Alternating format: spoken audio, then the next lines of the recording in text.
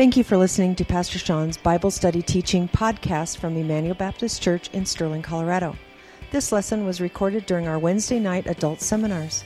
For more information on Emmanuel Baptist Church, please visit our website at www.ebc-online.org. Now here's Pastor Sean. So I want you guys to repeat something after me. I think most of you will know the famous line from The Wizard of Oz.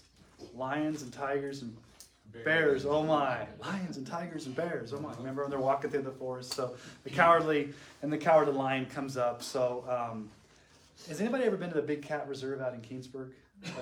That thing is pretty interesting. So back in 2007, there was a tiger named Tatiana, a 350-pound Siberian tiger, escaped from her open-air enclosure at the San Francisco Zoo.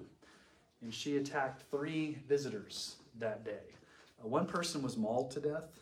2 others were seriously injured. And this wasn't the first time that this lion attacked another person. A year earlier, she attacked a zookeeper on the arm during a public feeding. So I don't know about any of you, but I would not want to go down a dark alley and meet a lion. Big cats fascinate me. I love the Denver Zoo. When you first walk into the Denver Zoo, right there they have the lion exhibit.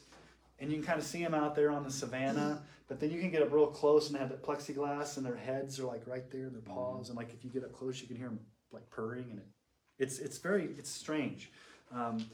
But none of us here would want to be sealed in a lion's den with that 350-pound lion. One lion or multiple lions. And yet that's what happened to Daniel. So today we come to one of the most famous narratives in all of the Old Testament, Daniel and the lion's den. Okay, this may be the only thing you ever remember from the book of Daniel as a kid growing up is Daniel and the lion's den. And so it's kind of become so much of maybe a Sunday school cliche that little kids learn that we maybe haven't dealt with actually what's going on here. So what I want us to do is I want us to see the significance of what's happening here. This is Daniel at the end of his life, okay? So Daniel's chapter 1 through 6 are kind of chronological, and then next week when we go into chapter 7, it's more end times-ish apocalyptic. So what I want us to see tonight is I want us to see, and I brought my computer, I want us to see 3 things about this account tonight in the narrative of Daniel and lions. So first of all, what I want us to see is Daniel as a man of utmost integrity. So if you've got your Bible, let's turn to Daniel chapter 6, and let's see Daniel as a man of utmost integrity. So we're going to read chapter 6, verses 1 through 9. Now, let's just backtrack. What happened last week? The king saw the handwriting on the wall, and that night his life was taken from him, and the Medes and the Persians came in and basically invaded Babylon. So there's a new king now. The new king is Darius. Okay, so Darius is the new king. So, here we go. Chapter 6, verse 1. It pleased Darius to set over the kingdom 120 satraps to be throughout the whole kingdom, and over them 3 high officials, of whom Daniel was one, to whom these satraps should give account, so that the king might suffer no loss. Then this Daniel became distinguished above all the other high officials and satraps, because an excellent spirit was in him. And the king planned to set him over the whole kingdom. Then the high officials and the satraps sought to find a ground for complaint against Daniel with regard to the kingdom, but they could find no ground for complaint or any fault, because he was faithful, and no error or fault was found in him. Then these men said, "We shall not find any ground for a complaint against this Daniel unless we find it in connection with the law of his God." Then these high officials and satraps came by agreement to the king and said to him, "O King Darius, live forever. All the high officials of the kingdom, the prefects and the satraps, the counselors, the governors, are agreed that the king should establish an ordinance and enforce an injunction that whoever makes petition to any god or man for 30 days, except to you, O king, shall be cast into the den of lions.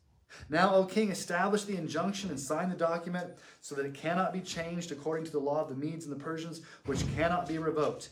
Therefore, King Darius signed the document and injunction." Okay. Daniel is now in his 80s. There's some of you men on the back row there that are in your 80s. He is a senior citizen who has outlived two kings, King Nebuchadnezzar and King Belshazzar.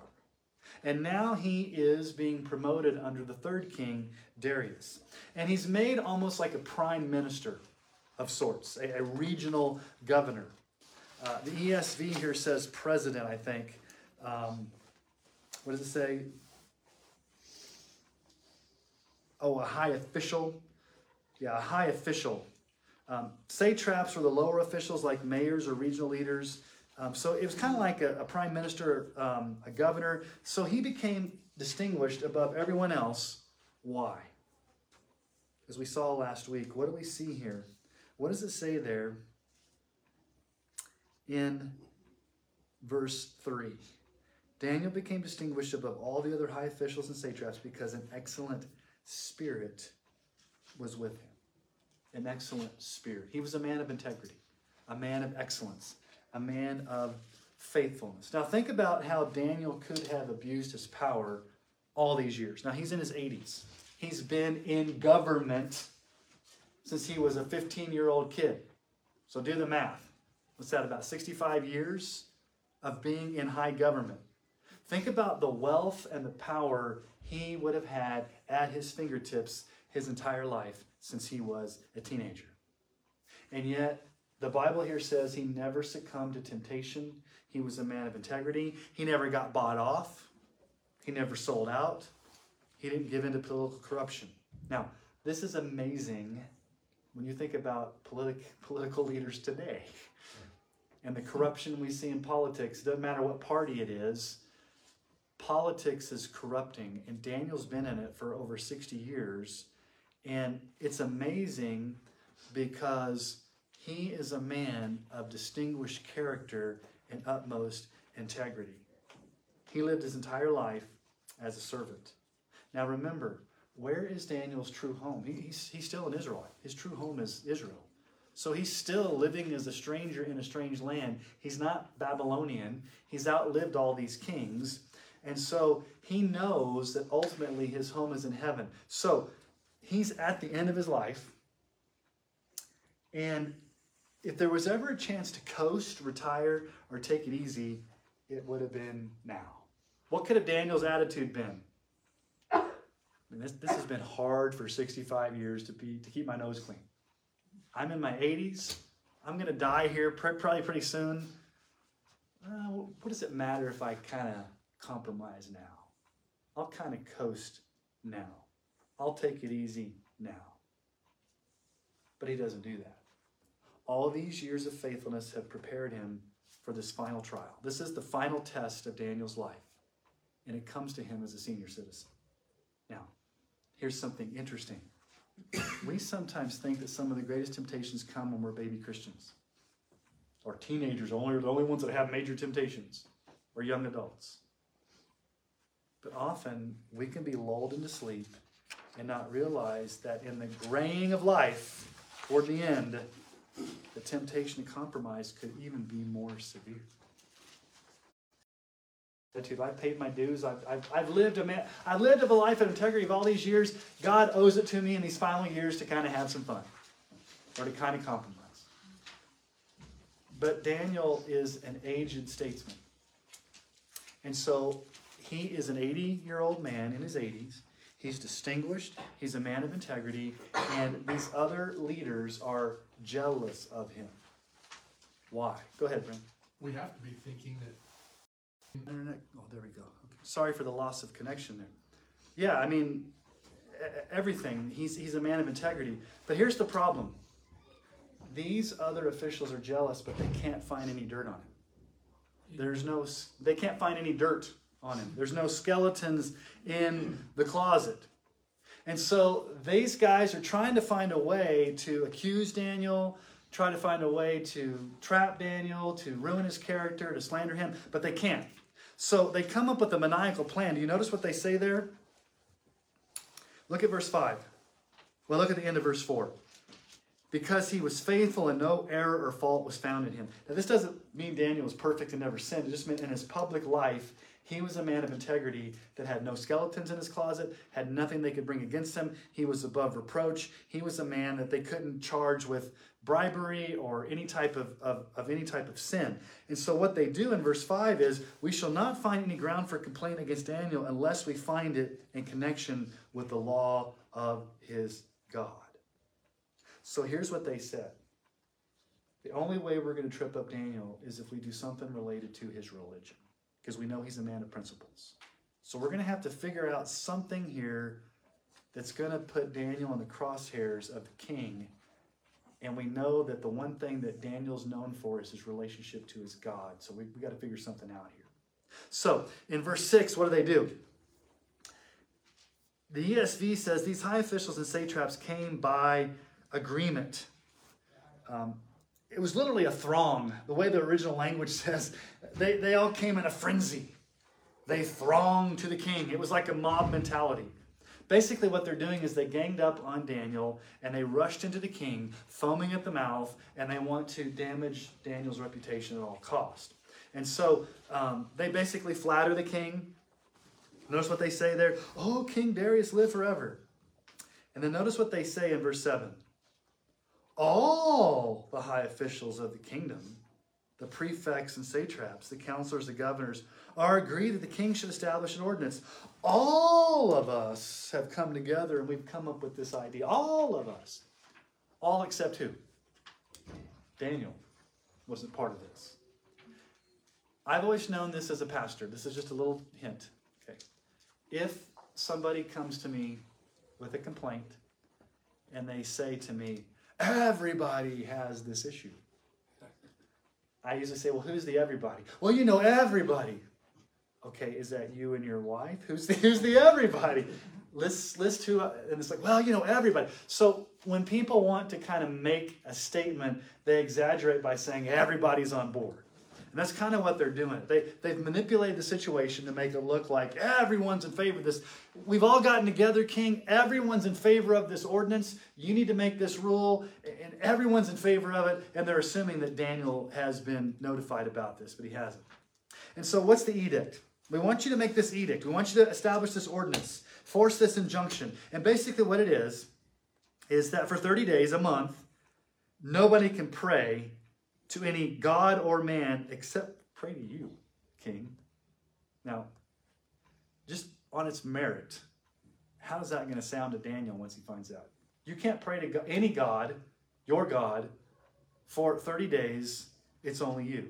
Now, this is a 30-day edict. And why do I bring that up? This wasn't like the golden statue of Nebuchadnezzar, where you had to bow down to it or be thrown into the fiery furnace. Daniel was not called to bow down to an idol. He was just told that he couldn't pray to God for 30 days. Well, what's a month? So what could have Daniel done in those 30 days? He could have laid low for 30 days. And then after the 30 days are over, he could have returned to praying. He could have compromised and passed the time and gone along with this new law. And after all, he's in his 80s, maybe older. What difference does 30 days make? I've paid my dues. I've put in my time.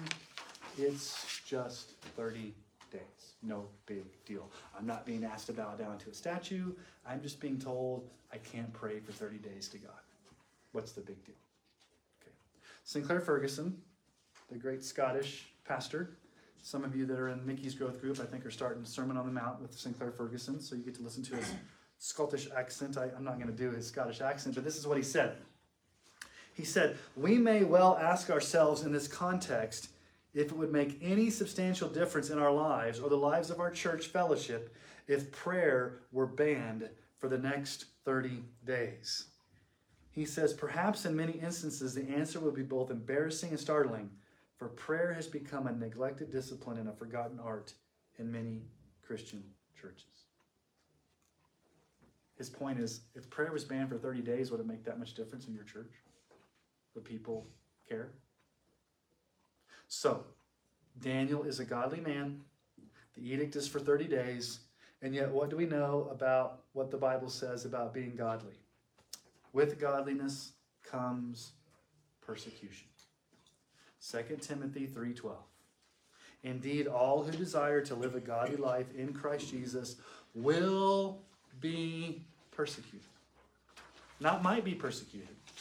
Not may be persecuted, but will be persecuted. So, if you stand up for Christ, be prepared to face hostility. It's not a matter of if you're going to be persecuted, it's when. Now, there's degrees of persecution, right? Here in America, we're not going to be thrown in prison, at least yet. We're not going to be burned at the stake, but you could lose a position. You could lose popularity. You could maybe lose a job. You could lose a promotion. You could lose friends.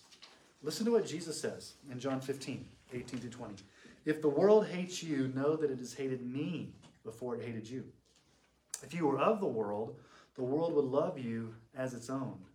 But because you're not of the world, but I chose you out of the world, therefore the world hates you. Whoops, I better do the blanks here. Remember the word that I said to you, a servant is not greater than his master. If they persecuted me, they will also persecute you. If they kept my word, they will also keep yours. Jesus says they hate me. And because they hate me, they're going to hate you. So if you live for me, Jesus says, they're going to hate you because you represent me. Now, when you think about a den of lions, real lions that Daniel's thrown into, what does Peter say about the devil? 1 Peter 5:8. What does he say?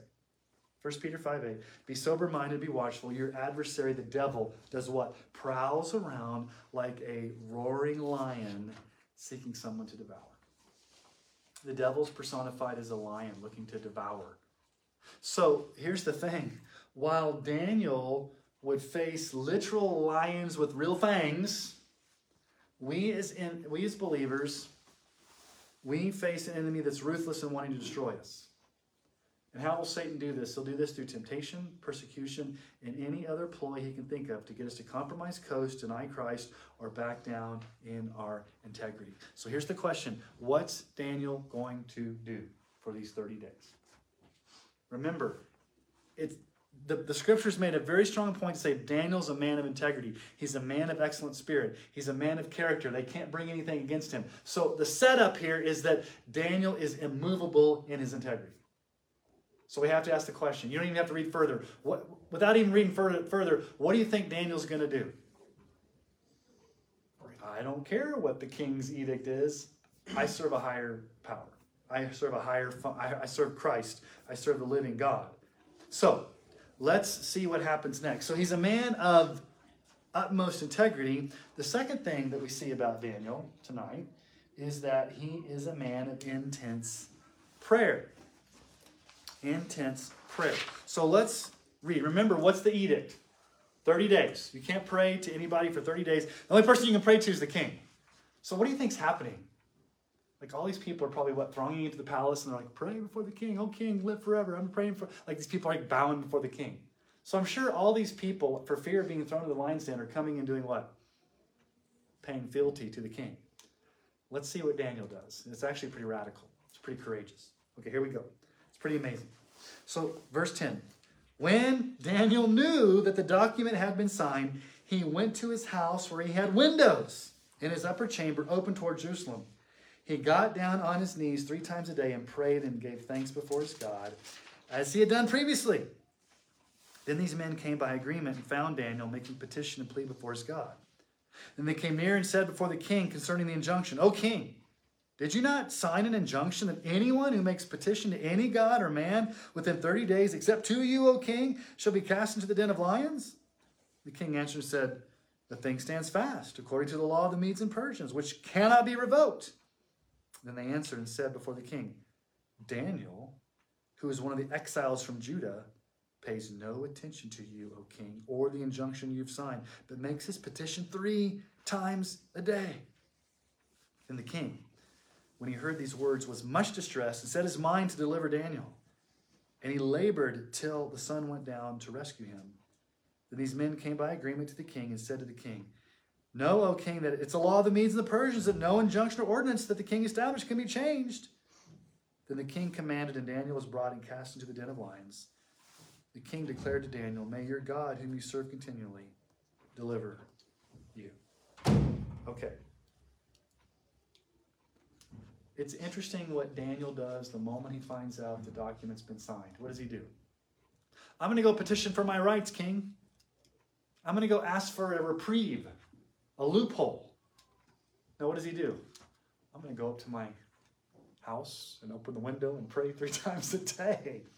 So he's not secret about this at all. As a matter of fact, he goes to the window like clockwork and begins to pray. So I want us to look at Daniel's praying, and I want us to see 3 specific things about his prayer that will help us in our prayer lives. You have to look at what it says there at the end of verse 10. "He got down on his knees 3 times a day and prayed and gave thanks before his God as he had done previously." Pretty much his whole life, he'd gone up there and prayed. This was nothing new. This was Daniel's habit. Okay? So, let's see 3 specific things about Daniel's prayer life. Here's the first. First of all, he's disciplined and focused. This crisis didn't drive him to his knees in panic. Instead, it was part of his regular prayer routine. Didn't faze him. No matter what the king edict is, I'm going to still do what I do every day. I'm going to go up and pray 3 times a day. I'm going to do what I've always been doing.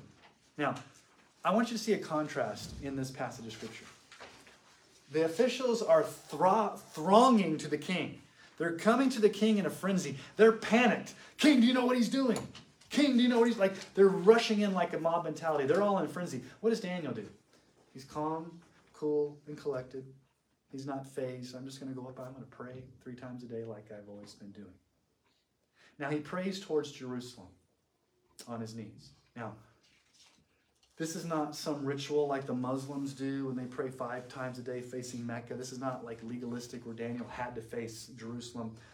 Nowhere are we told in Scripture that we're to do this as New Testament believers. What we understand Daniel doing is it's probably just got him in a focused attention that that's his homeland. But here's the point. He had a scheduled prayer time 3 times a day. Now, prayer can be spontaneous, and we must pray without ceasing, like when you're in the car or when you're, there's spontaneous prayer times. But we also need a scheduled prayer time. Sometimes we call this different things. We call it quiet time, you call it daily devotion, you call it private worship, whatever you want to call it. Daniel had set aside times 3 times a day that he was on his knees in concentrated prayer. Now, we don't know the content of what Daniel's praying. It doesn't tell us what he's praying. We'll find this out in chapter 9, where we have the recorded prayer of Daniel. But we could maybe guess, this is just a guess, Psalm 55, 16 through 18. "But I call to God, and the Lord will save me, evening and morning and at noon. I utter my complaint and moan, and he hears my voice. He redeems my soul in safety from the battle that I wage, for many are arrayed against me." That psalm applies to his situation. These guys are coming against me, and I'm praying 3 times a day for the Lord to deliver me. So maybe that's what he's praying. "Lord, deliver me from these guys that are trying to malign me, protect me." We don't know. And again, there's nothing magical about facing Jerusalem, but I think it helped Daniel stay focused in his praying. This reminded him that God had promised to fulfill his covenant and bring the people back to the land. What was there? The temple was there. He longed for that day to be with God's people and worship again in that sacred place. Now, sometimes we may need tools to help us stay focused when we pray. How many times has this happened to you? Especially you lay down in the bed at night and you start saying, "Dear Jesus, thank you for this day. Lord, please." Next thing you know, you're asleep. Okay? I mean, that happens to a lot of us, doesn't it? Or early in the morning you get up and you're like, "Dear Lord." And then all of a sudden you start thinking about all the things you got to do during the day. Okay? So we may need tools to help us in our prayer. Now, I'm not going to be legalistic about this, but sometimes people use a prayer journal. like a journal where you can write things out. Other times people use an index card, or maybe they use an app on their phone. I kind of want to get you away from your phone, and the reason I want to get you away from your phone is because every time you have your phone, what's the temptation? A text is going to pop up, a notification. So I'm not going to be legalistic about this, but it's always better to have this physical thing in front of you. I'm not saying don't use your phone, but maybe you need to have like Table Talk magazine there that we give out free every month from Ligonier Ministries, or maybe you have Daily Bread or something there that's theologically solid that can help you stay focused on praying, whatever it is you need. Because staying focused in prayer is sometimes a little bit difficult, especially if it's a set-aside time to do that, even if you write your prayers out in a journal. So that's number one. It's focused. It's intense. It's scheduled. It's 3 times a day. Daniel had a plan. It was part of his everyday routine he'd been doing for many years. Okay. And the second thing that's very interesting about this is that Daniel's giving thanks. Do you see that?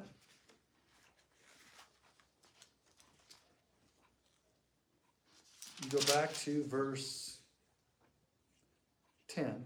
He got down on his knees 3 times a day and prayed and gave thanks before his God. Now, that's interesting. What would we as cushy Americans be praying? God, get me out of here.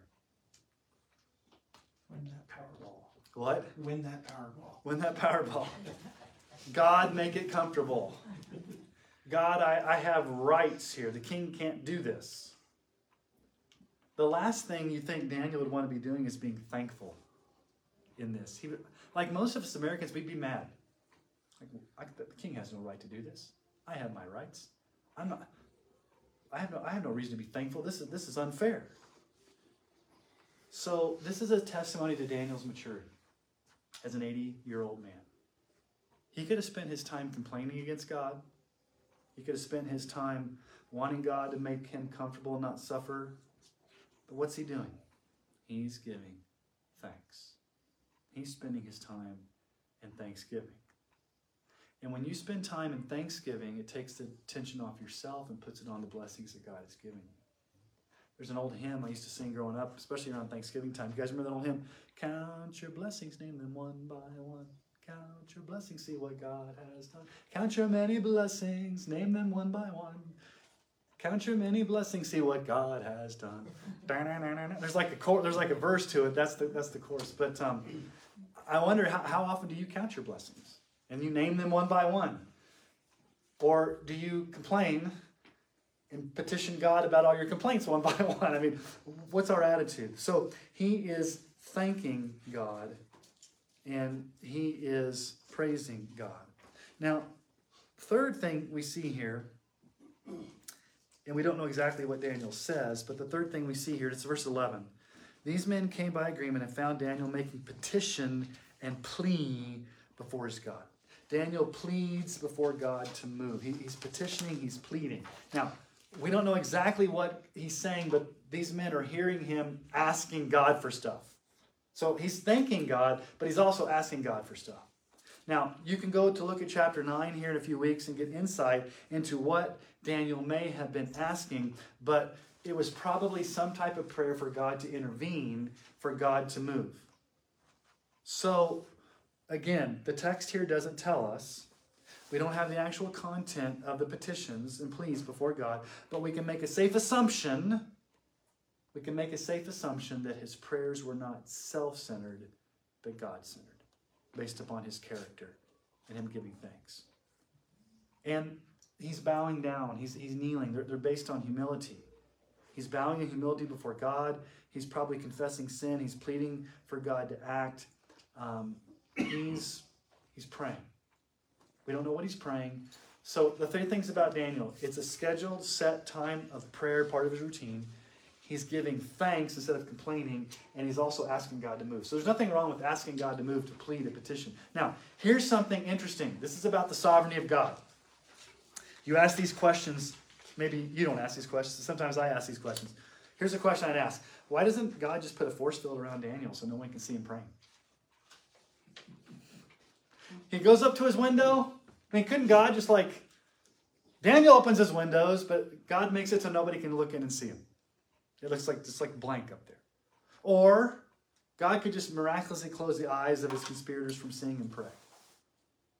Why does God, quote unquote, allow Daniel to get caught?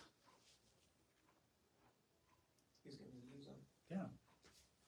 So here's the thing that we need to understand. And this is what we saw with Shadrach, Meshach, and Abednego with the fiery furnace. It's the same concept. God, many times, may not deliver us from trials, but will deliver us through trials. God may not get you out of a trial, but he promises to be there with you through the trial. Okay, so a very important passage of scripture about this is Isaiah 43, 1 through 3. But now thus says the Lord, he who created you, O Jacob, he who formed you, Israel, fear not, I have redeemed you. I've called you by name, you're mine.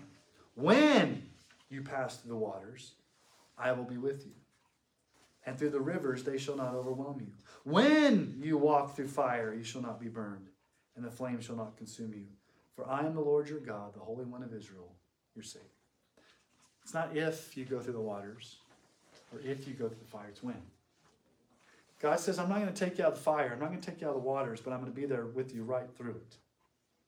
So God sovereignly ordains Daniel to get caught. Doesn't protect him, quote unquote. Doesn't put a force field around him so nobody can see him. Doesn't close the eyes of the conspirators. Daniel's up there, center, public, in front of the window. And I'm sure he probably prayed out loud. The Jewish men back in those days, they would oftentimes pray out loud. So it's not like Daniel's like hiding in a corner, silently praying. He's probably in a corner, or he's probably in front of the window, on his knees, with his hands up like this, praying loudly to God. I mean, you've probably seen Jewish men today even like praying. They're praying, and so he's not making it a secret. So God is going to be with Daniel through this. When Paul wanted the thorn in his flesh to be removed, and he asked God 3 times, we don't know what the thorn is. He asked God 3 times to remove it. And in 2 Corinthians 12:9, Jesus said to Paul, my grace is sufficient for you, for my power is made perfect in weakness. Therefore I will boast all the more gladly of my weaknesses, so that the power of Christ may rest upon me. God is saying to Daniel, you're going to get caught, but my grace is sufficient for you. 1 Peter 1, 6 through 7. In this you rejoice, though now for a little while, if necessary, you've been grieved by various trials, so that the tested genuineness of your faith, more precious than gold, that perishes though it's tested by fire, may be found to result in praise and glory and honor at the revelation of Jesus Christ. Okay. So he's caught in the act of praying. So look at verse 11. These men came by agreement. And again, every time, does your translation say they came by agreement, or does it say they thronged? Came by agreement. Again, it's that frenzied throng. Like they came in a frenzy. They thronged. They're all like in cahoots, conspiring against Daniel. And they go straight to the king. They rush into the king. And basically, verse 12, they're reminding the king, didn't you sign an injunction? Didn't you make this rule? And also, is not this rule irrevocable? Like, you've made this rule and you can't renege on it. If you renege on this, king, you're going to lose power. You can't make a rule, king, for 30 days and then just like back off on it. That's going to show you're a weak king. And so, you've made this rule, right? That can't be revoked. He's like, yes, I have. They said, well, Daniel's praying 3 times a day. Now, I want you to see how they defame his character in verse 13. What do they say? Who is he? He's the third in the kingdom, right? Mm-hmm. And he's been a statesman for 80, like he's 8. What do they call him? Verse 13. Daniel, who's one of the exiles from Judah. He's one of those exiles. Well, how long has it been? I mean, that was back when he was like 15, 16 years old. It's been 60 years. Basically what they're saying is he's not one of us. He's not a president. He's an outsider. He's against you, O king. He is one of those outsiders from Judah who has that foreign god called Yahweh, and he pays no attention to you. Now, do you see how the king is in a catch-22? What does the king not want to do? The king likes Daniel. Daniel's probably one of his best employees. He's a man of integrity. He can trust Daniel. He's never had any problem Daniel's survived 2 kings, and now he's serving this king. And so Darius doesn't really want to punish Daniel, but if he doesn't fulfill his edict, what does that show? He's a weak king that can just make laws and then just people can, if you make a law and people break it and you don't enforce it, then what does that send the message to your kingdom? Well, anybody can break the law and you're not that strong of a leader. So he needs to save face. So instead of being a king of integrity, he could have said, this is what the king could have done. The king could have said, yes, I made the edict. But as king, I also have executive power to change the edict. And I'm changing the edict because Daniel is a man of integrity, and I'm making an exception for him because he served me faithfully, and as king, I have the sovereign right to do that, and I'm going to do that. I don't have to do it, and I may not do it for other people, but I'm going to do it for Daniel because he's a man of integrity. The king could have done that. He had executive power to make the decree. He could have had executive power to, not make the decree. But he's a coward. So he's like, okay, I'm going to send Daniel to the lion's den. And notice what he says there. Verse 16. May your God who you serve continually deliver you. Hopefully your God can do something to save you. Okay. So number 1, we've seen Daniel is a man of utmost integrity. Number 2, we've seen Daniel is a man of intense prayer. Third thing we're going to see tonight is actually the miraculous rescue of Daniel in the den of the lions. So let's read the rest of this passage. Okay? And a stone was brought and laid on the mouth of the den, and the king sealed it with his own signet and with the signet of his lords, that nothing might be changed concerning Daniel. And the king went to his palace and spent the night fasting. No diversions were brought to him, and sleep fled from him. Then at break of day the king arose and went in haste to the den of lions. As he came near to the den where Daniel was, he cried out in a tone of anguish. The king declared to Daniel, O Daniel, servant of the living God, has your God whom you serve continually been able to deliver you from the lions? Then Daniel said to the king, O king, live forever. My God sent his angel and shut the lions' mouths. And they have not harmed me because I was found blameless before him. And also before you, O king, I have done no harm. And the king was exceedingly glad and commanded that Daniel be taken up out of the den. So Daniel was taken up out of the den, and no kind of harm was found on him because he had trusted in his God. And the king commanded, and those men who had maliciously accused Daniel were brought, and they were cast into the den of lions, they, their children, and their wives. And before they reached the bottom of the den, the lions overpowered them and broke all their bones in pieces. Then King Darius wrote to all the peoples, nations, and languages that dwell in all the earth, peace be multiplied to you. I make a decree that in all my royal dominion, people are to tremble and fear before the God of Daniel. For he is a living God, enduring forever. His kingdom shall never be destroyed, and his dominion shall be to the end. He delivers and rescues. He works signs and wonders in heaven and on earth. He who has saved Daniel from the power of the lions. So this Daniel prospered during the reign of Darius and the reign of Cyrus the Persian. Okay. There's irony going on here, if you read closely. The king can't sleep. He spends the night in turmoil. He has everything this world has to offer. And those diversions that like women, harem, money, all these things that the king had at his disposal, and yet that night he can't sleep. He's anxious.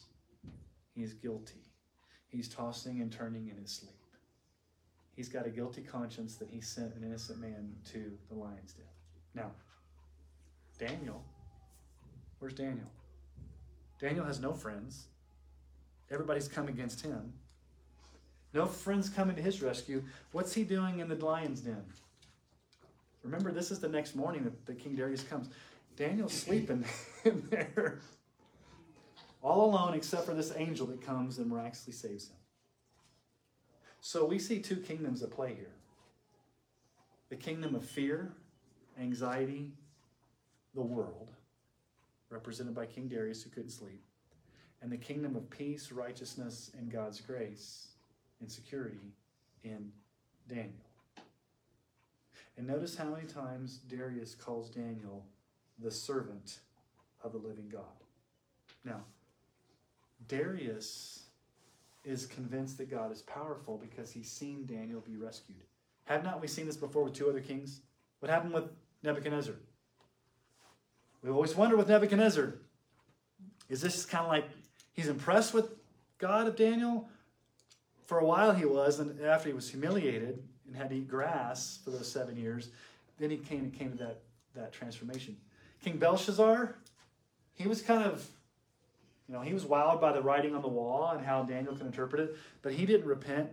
So the question is, okay, is this Darius going to be that same kind of guy? Same kind of king? I mean, he makes a decree there in verse 26. I mean, he basically says some things that are very true. He's a living God. His kingdom shall never be destroyed. He delivers and rescues, works signs and wonders. So he acknowledges the sovereignty of the living God as the one who saved Daniel.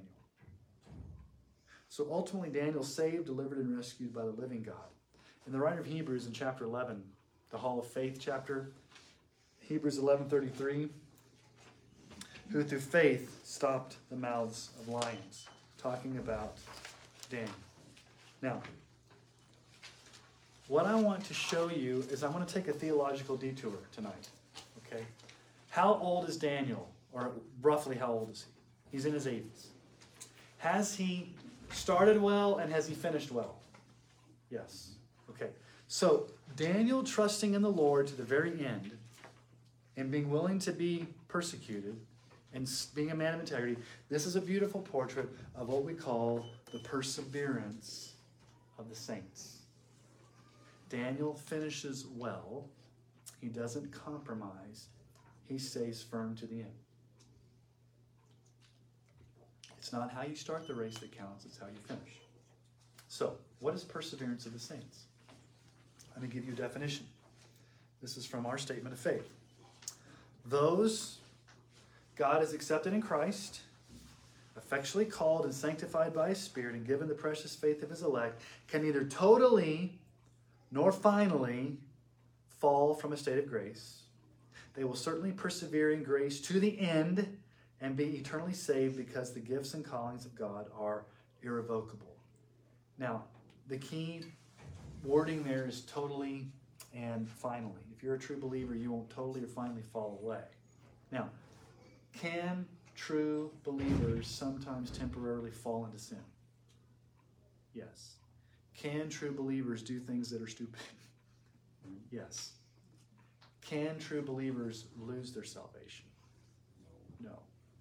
If you walk in disobedience long enough and you're truly one of God's people, He will discipline you back.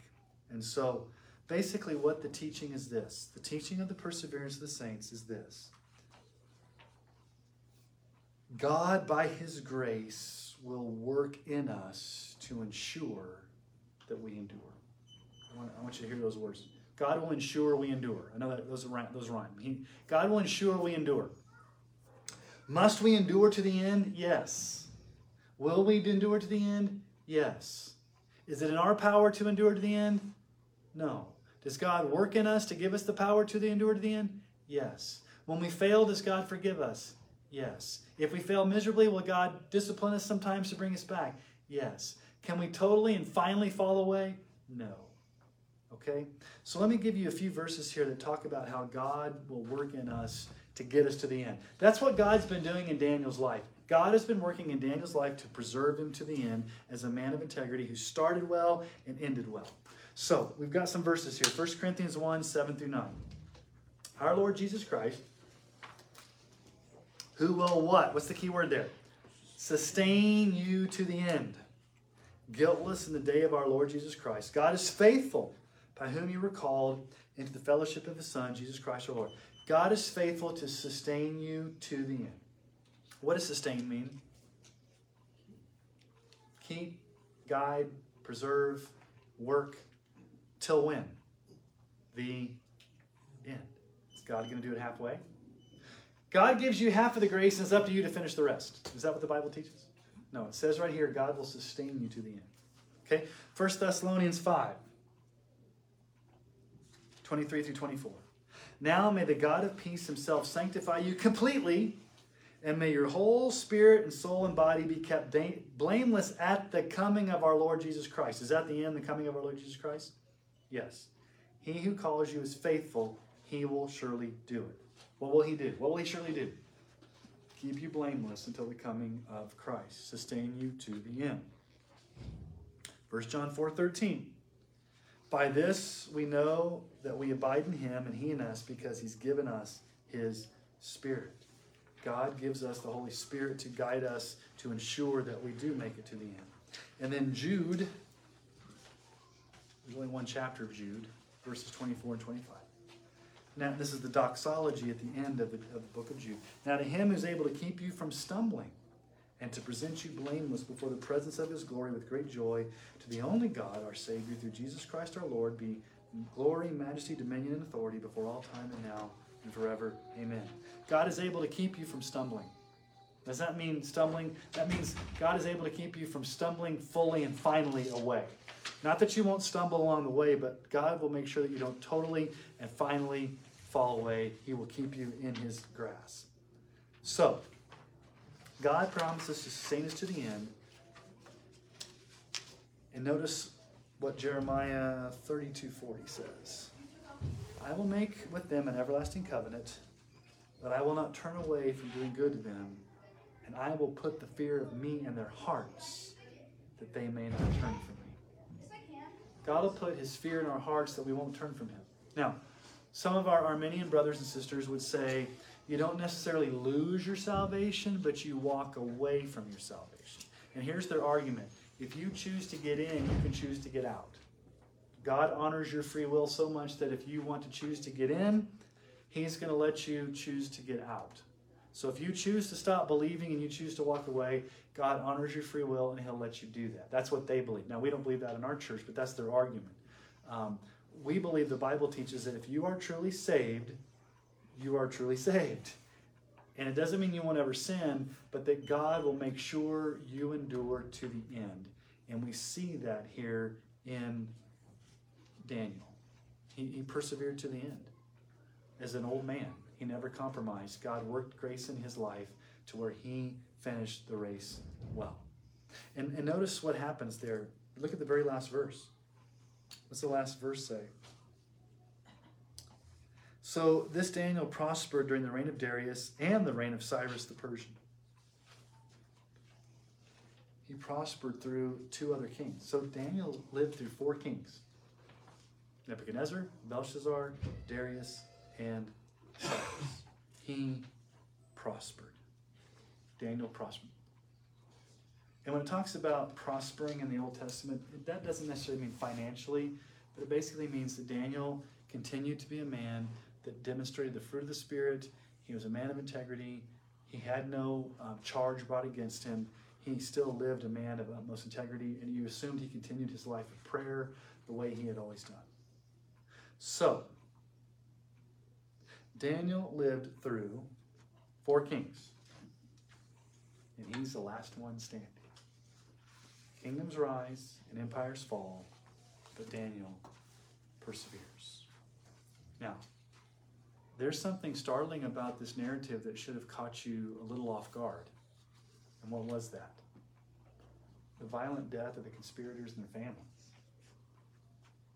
Now, I can understand why they put the conspirators in the lion's den, but they put their families, their wives and children. Now, it's not condoned here. This will come back again on Sunday morning when we talk about Judges. Sometimes things are reported in the Bible and they're not condoned. They're just reported. Okay. The Bible doesn't say that's the right thing to happen. This was the Persian, this was not Israelite. This was the Persian system of justice. Okay. This would not have happened in Israel, per se. This is the way the Persians did things. So this was a different way of going about justice. Okay, so Daniel was spared. Now, that's the end of the narrative. Daniel Lyons did. He's a man of integrity, a man of prayer, and God saved him. Let's go home. You know I'm not going to do that. There's something deeper going on here. Much deeper. This paints a picture of Judgment Day.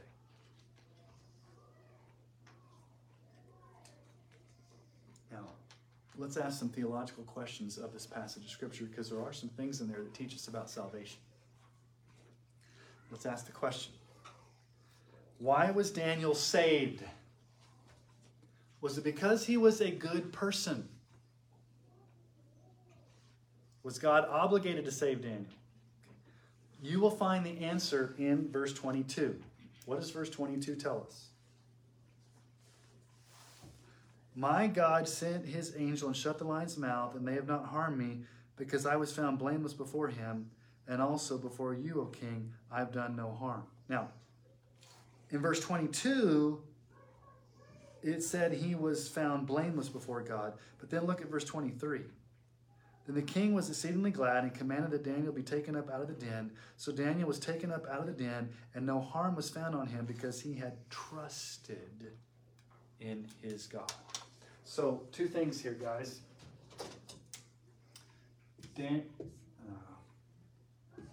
Daniel trusted, and he was found righteous. Now, let's not get the chicken before the egg, but the cart before the horse. Are you righteous in order to be saved? No. Are you saved when you trust in Jesus? Yes. When you trust in Jesus, you're saved. And then what happens to you?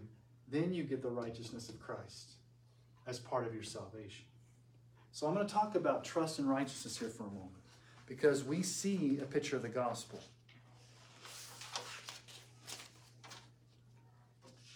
Those who plotted against Daniel were guilty, and they were destroyed. Daniel, on the other hand, was found righteous and was saved. So here's the $10 million question for us. How do you be found innocent or not guilty by God? How do you become righteous? Now, is there something within you that gets God's attention? Are you somehow good enough to be counted righteous? Do you have to be perfect and be a person of utmost integrity to earn God's salvation? So maybe God will save you if you have an impeccable character of perfection. Let me just ask you guys a question. Anybody here live up to the standard that the Bible says can earn your salvation? Here's how you can earn your salvation.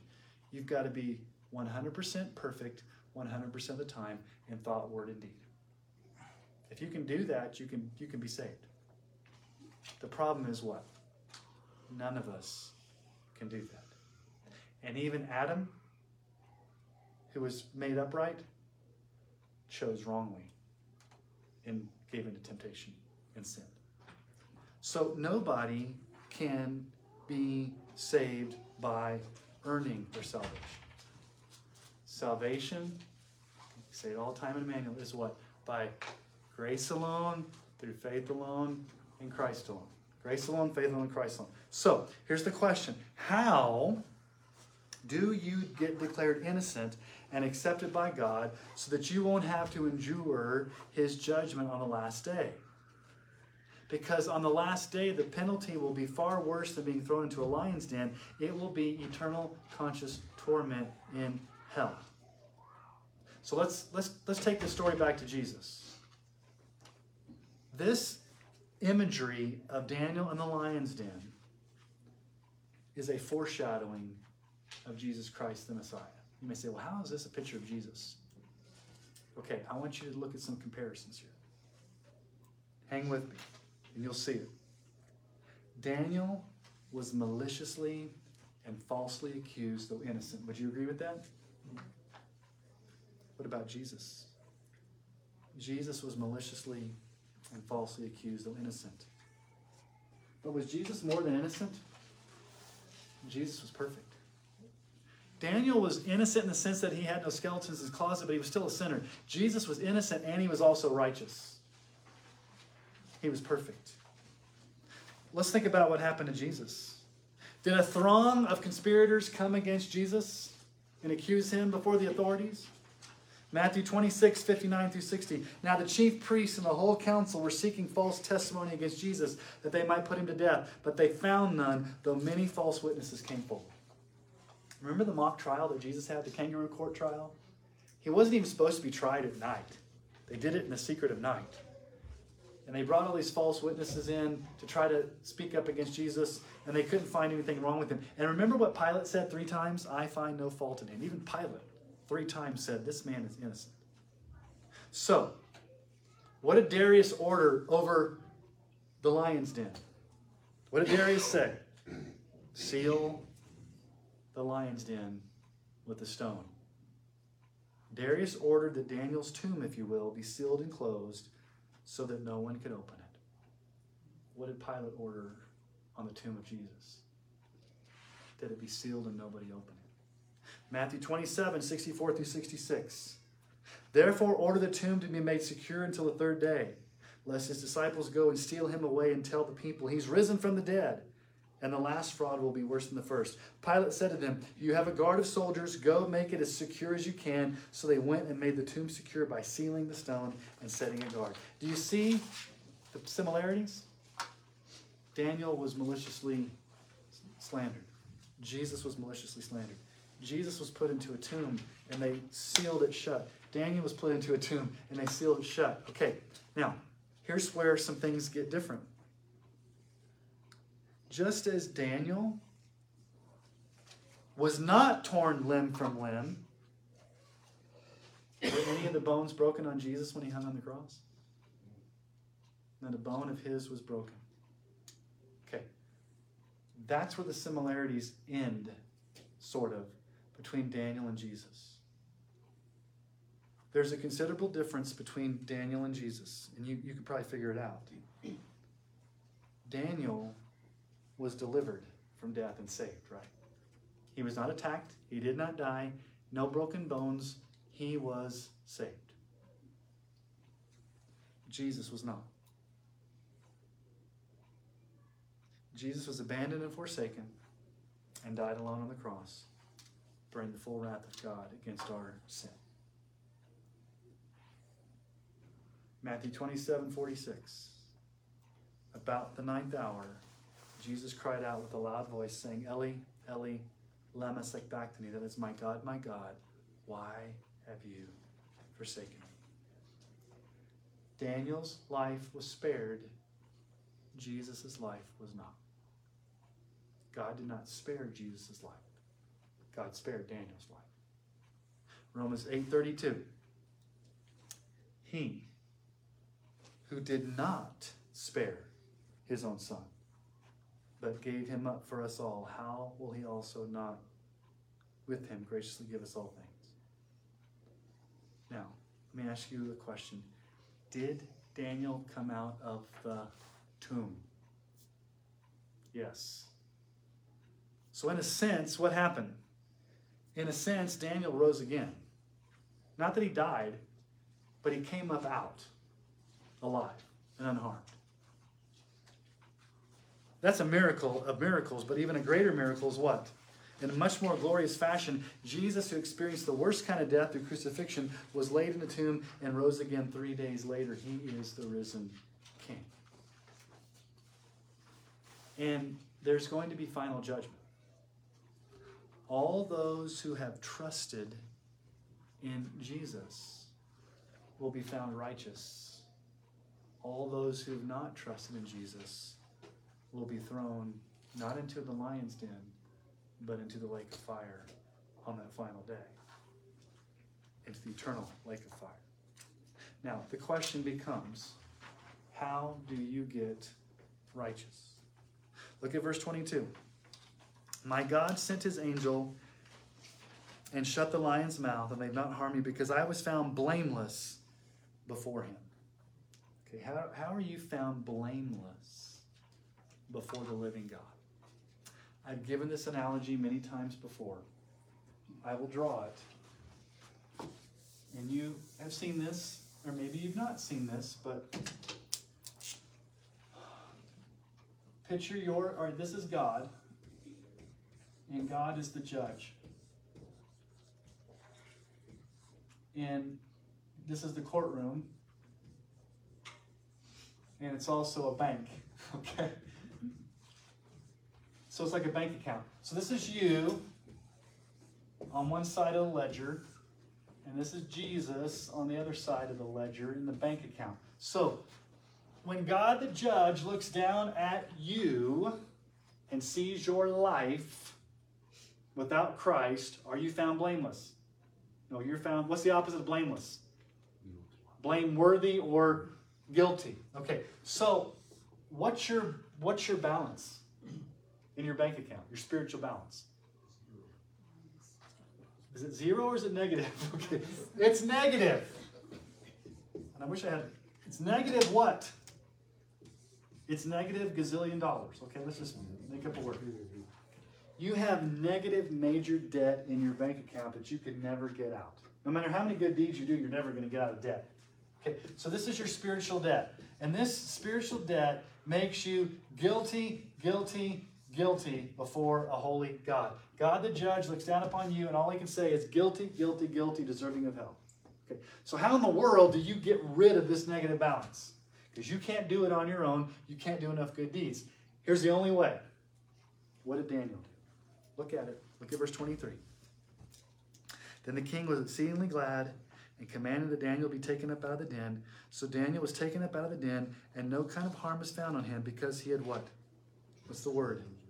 Trusted. Trusted. Okay. So when you trust, or when you believe in Jesus, okay, when you trust and you believe in Jesus, guess what happens? All of that debt goes out of your account and goes to Jesus' account, because he bore that sin on the cross. So the moment that you trust and place your faith in Jesus, that sin debt is taken out of your account. It's credited, it's accounted, whatever word you want to use. It's debited, whatever banking term you want to use. It's credited to Jesus. And now you have, what's your balance now? Nope, it's zero. Okay, which is good. You don't want to be in debt, but a zero will help you. Like if you go out and you want to spend money, like, okay, I'm out of debt, but I don't have any money. I have zero. Okay, so what do you need? You need a positive balance to still be. God can look down on you and say, okay, you don't have any sin, but there's no positive balance. You're still guilty, even though you don't have a debt. You don't have anything positive. You're still not blameless. You're still not righteous. You're just at zero.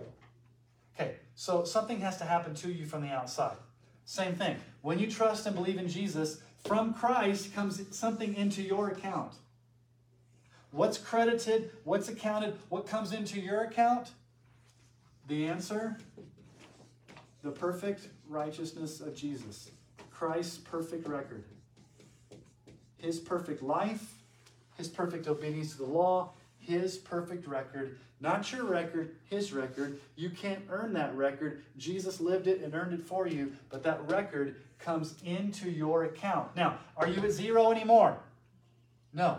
You have a positive balance. Did you contribute to that positive balance? No. Did you earn that positive balance? No. All you did was trust. And now, because your sin's been taken out and Christ's righteousness has been imputed in, God the judge can look down upon you now, and he doesn't see you in your debt. He doesn't see you at zero. He sees Jesus. And based upon that, God can make the legal declaration, not guilty forever. You're blameless in my sight. And what's the only thing you did? You trusted. So when you trust in Jesus for salvation, your sins are credited to Christ. His righteousness is credited to you. And you are declared forever not guilty before him. Now, does anybody know the theological term for this? Theological term is not in your notes. It's called justification by faith alone. It's faith alone. Not faith plus works. Not faith that you somehow muster up that you can earn. But this is something that God alone does to you. So, here's the final question for tonight. What does your account balance look like today? Who are you trusting in? Daniel 6:23 says he was saved because he trusted in his God. We are saved the same way, by trusting in Jesus. So here's the question: will you trust him alone today? Some of you maybe for the first time, but even as believers, we need to continually trust Jesus every day for his grace in our lives. So, we got done a little early again. I can't milk these chapters for more than about an hour and 10 minutes. I don't know if you guys... So, are there any questions that you guys have? Do you think Darius truly converted after seeing that, or like Nebuchadnezzar? Do you think? Yeah, that's the question.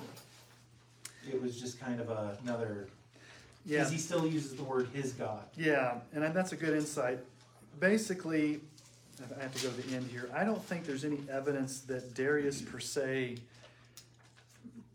All we can say is that he made that proclamation, and we can't look at his heart. But it could be one of those things where we've seen a pattern in Daniel where these kings kind of, hey, your God's cool. And they make this saying about God's sovereignty, but were they truly convicted and saved? I don't know about Darius. The only one we can definitively say is Nebuchadnezzar, because he went through that transformation. He did humble himself. He looked up to the Lord. Again, is this conviction without conversion? Is this he's being impressed by God but not really moved internally? I don't know if we can answer the question. My guess would be Darius made a great proclamation about Daniel's God, but I don't know if he truly believed in Daniel's God. Is that fair enough? Mm-hmm. Okay. Good question. Anybody else? Yes, Brent. One of the things going forward is then we need to look at sanctification and glorification because of what was done. Expand upon that. Well, Using ION words. Justification, sanctification, okay, glorification. propitiation. Okay, propitiation, Yeah, regeneration. because of the justification, because Jesus died on the cross, then now we need to work out our salvation before Yes. we come. Right. Not the other way around. It's I would say the do versus the done is that if we look at the do before the done, Right. the do of us versus the done that was by Jesus, Right. then we're not saved. Right. So let's think about, we talked about perseverance of the saints tonight. Okay. So do you guys mind if we got some time. I'm going to keep you here. You mind if we turn to one passage of scripture and look at it? Okay. So let's turn to Romans 8:30. Romans 8:30. For those of you out there watching, we're no longer in Daniel, we're in Romans now. Romans chapter 8, verse 30. And what I want to show you is, this is called the golden chain of redemption. And I wish we had a marker that was a little bit better than what we've got here. I know Don.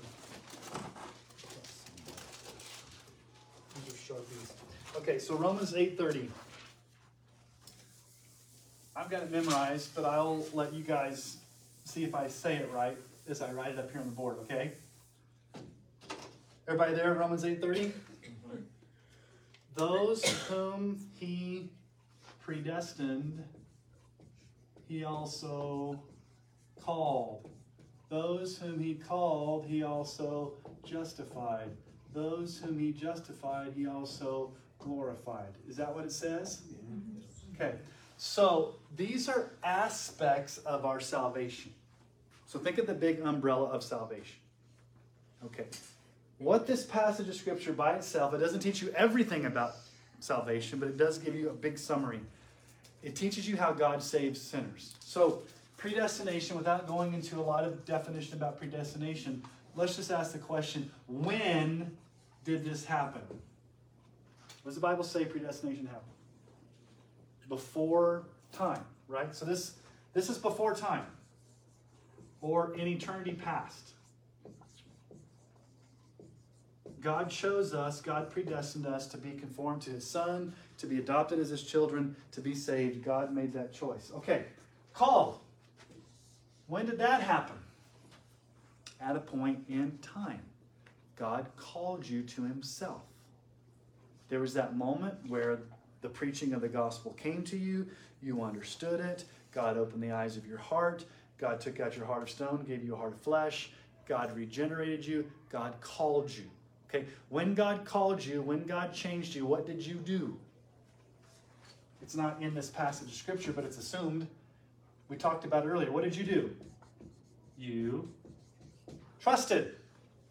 Okay, so why did you trust in Jesus? Because you were called. Why were you called? Because you were predestined. You were predestined, you were called, and then you were justified. Justified is what we talked about, is that bank account illustration. Your sins being imputed to Christ, Christ's righteousness being imputed to you. That also happened at a point in time. So these two things happen at a point in time, like here on earth. Is that rain? Yeah. Wow. That's usually like what you hear in like May. October rain. That's a Guns N' Roses song. No, it's November rain. Sorry. Called and justified. These happened at a point in time, okay? So it's different for everybody. Some of you may have been called when you were 9. Some of you may have been called when you were 59, 19, 12. It's that moment when the Holy Spirit opened the eyes of your heart. The Holy Spirit came and gave you the gift of faith. The Holy Spirit regenerated you.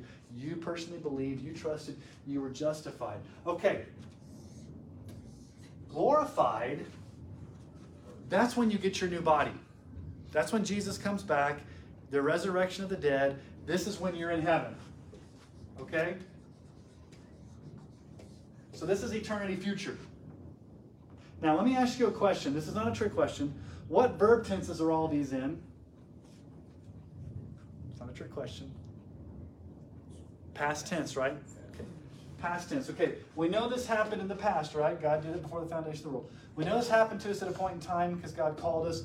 We know this happened at a point in time. Why in the world would Paul say glorified in past tense? Wouldn't it be like future tense? Wouldn't it be those whom he predestined, he also called, those whom he called, he also justified, and those whom he justified will one day be glorified? How come he uses the past tense for something that hasn't happened yet? Yeah.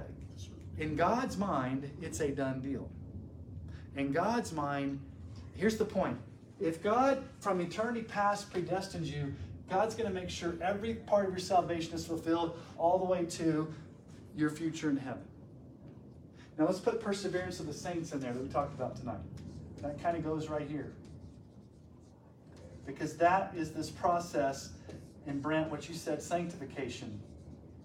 Now these aren't in this passage of Scripture, but other places in the Bible. So this is living out your Christian life. Okay, so this is God predestining you before the foundation of the world. This is your point of salvation. Okay, sanctification is you living it out. Perseverance of the saints is you finishing it out. And glorification is God making sure you get to heaven with your new body. So from first to last, who's in charge of your salvation? God. God chose you. God called you. God predestined you. God's working in you. God will get you to the end. God will glorify you. Now, what's the one thing you do? You trust. Why do you trust? Because you were called. You were predestined. You still make the decision to trust in Christ, but the reason you do that is because God's worked in you and given that to you as a gift. So, to answer your question, Brent, I don't know what the answer to your question is. The point was you talked about sanctification and perseverance of the saints and glorification. What I want to show you guys is in Romans 8:30, you've got one verse that teaches us from first to last, from eternity past to eternity future, and every point in between, God is going to sovereignly make sure you are, like you can say it this way in 3 different tenses. I have been saved, or let's make four tenses. I was planned to be saved. I was saved. I am being saved, and I will be saved. God planned my salvation in choosing me. I was saved at the moment that I trusted him. I am being saved right now, and God's working in me, and I will be saved finally in the fact that I will receive my inheritance in heaven. So you can say it past, present, future. I was saved. I am being saved. I will be saved. And it's not because of me. Salvation is by grace alone, through faith alone in Christ. That was extra for you guys tonight. Not what I planned to preach on Daniel. But that's good stuff. That's the gospel. Anybody have any other questions?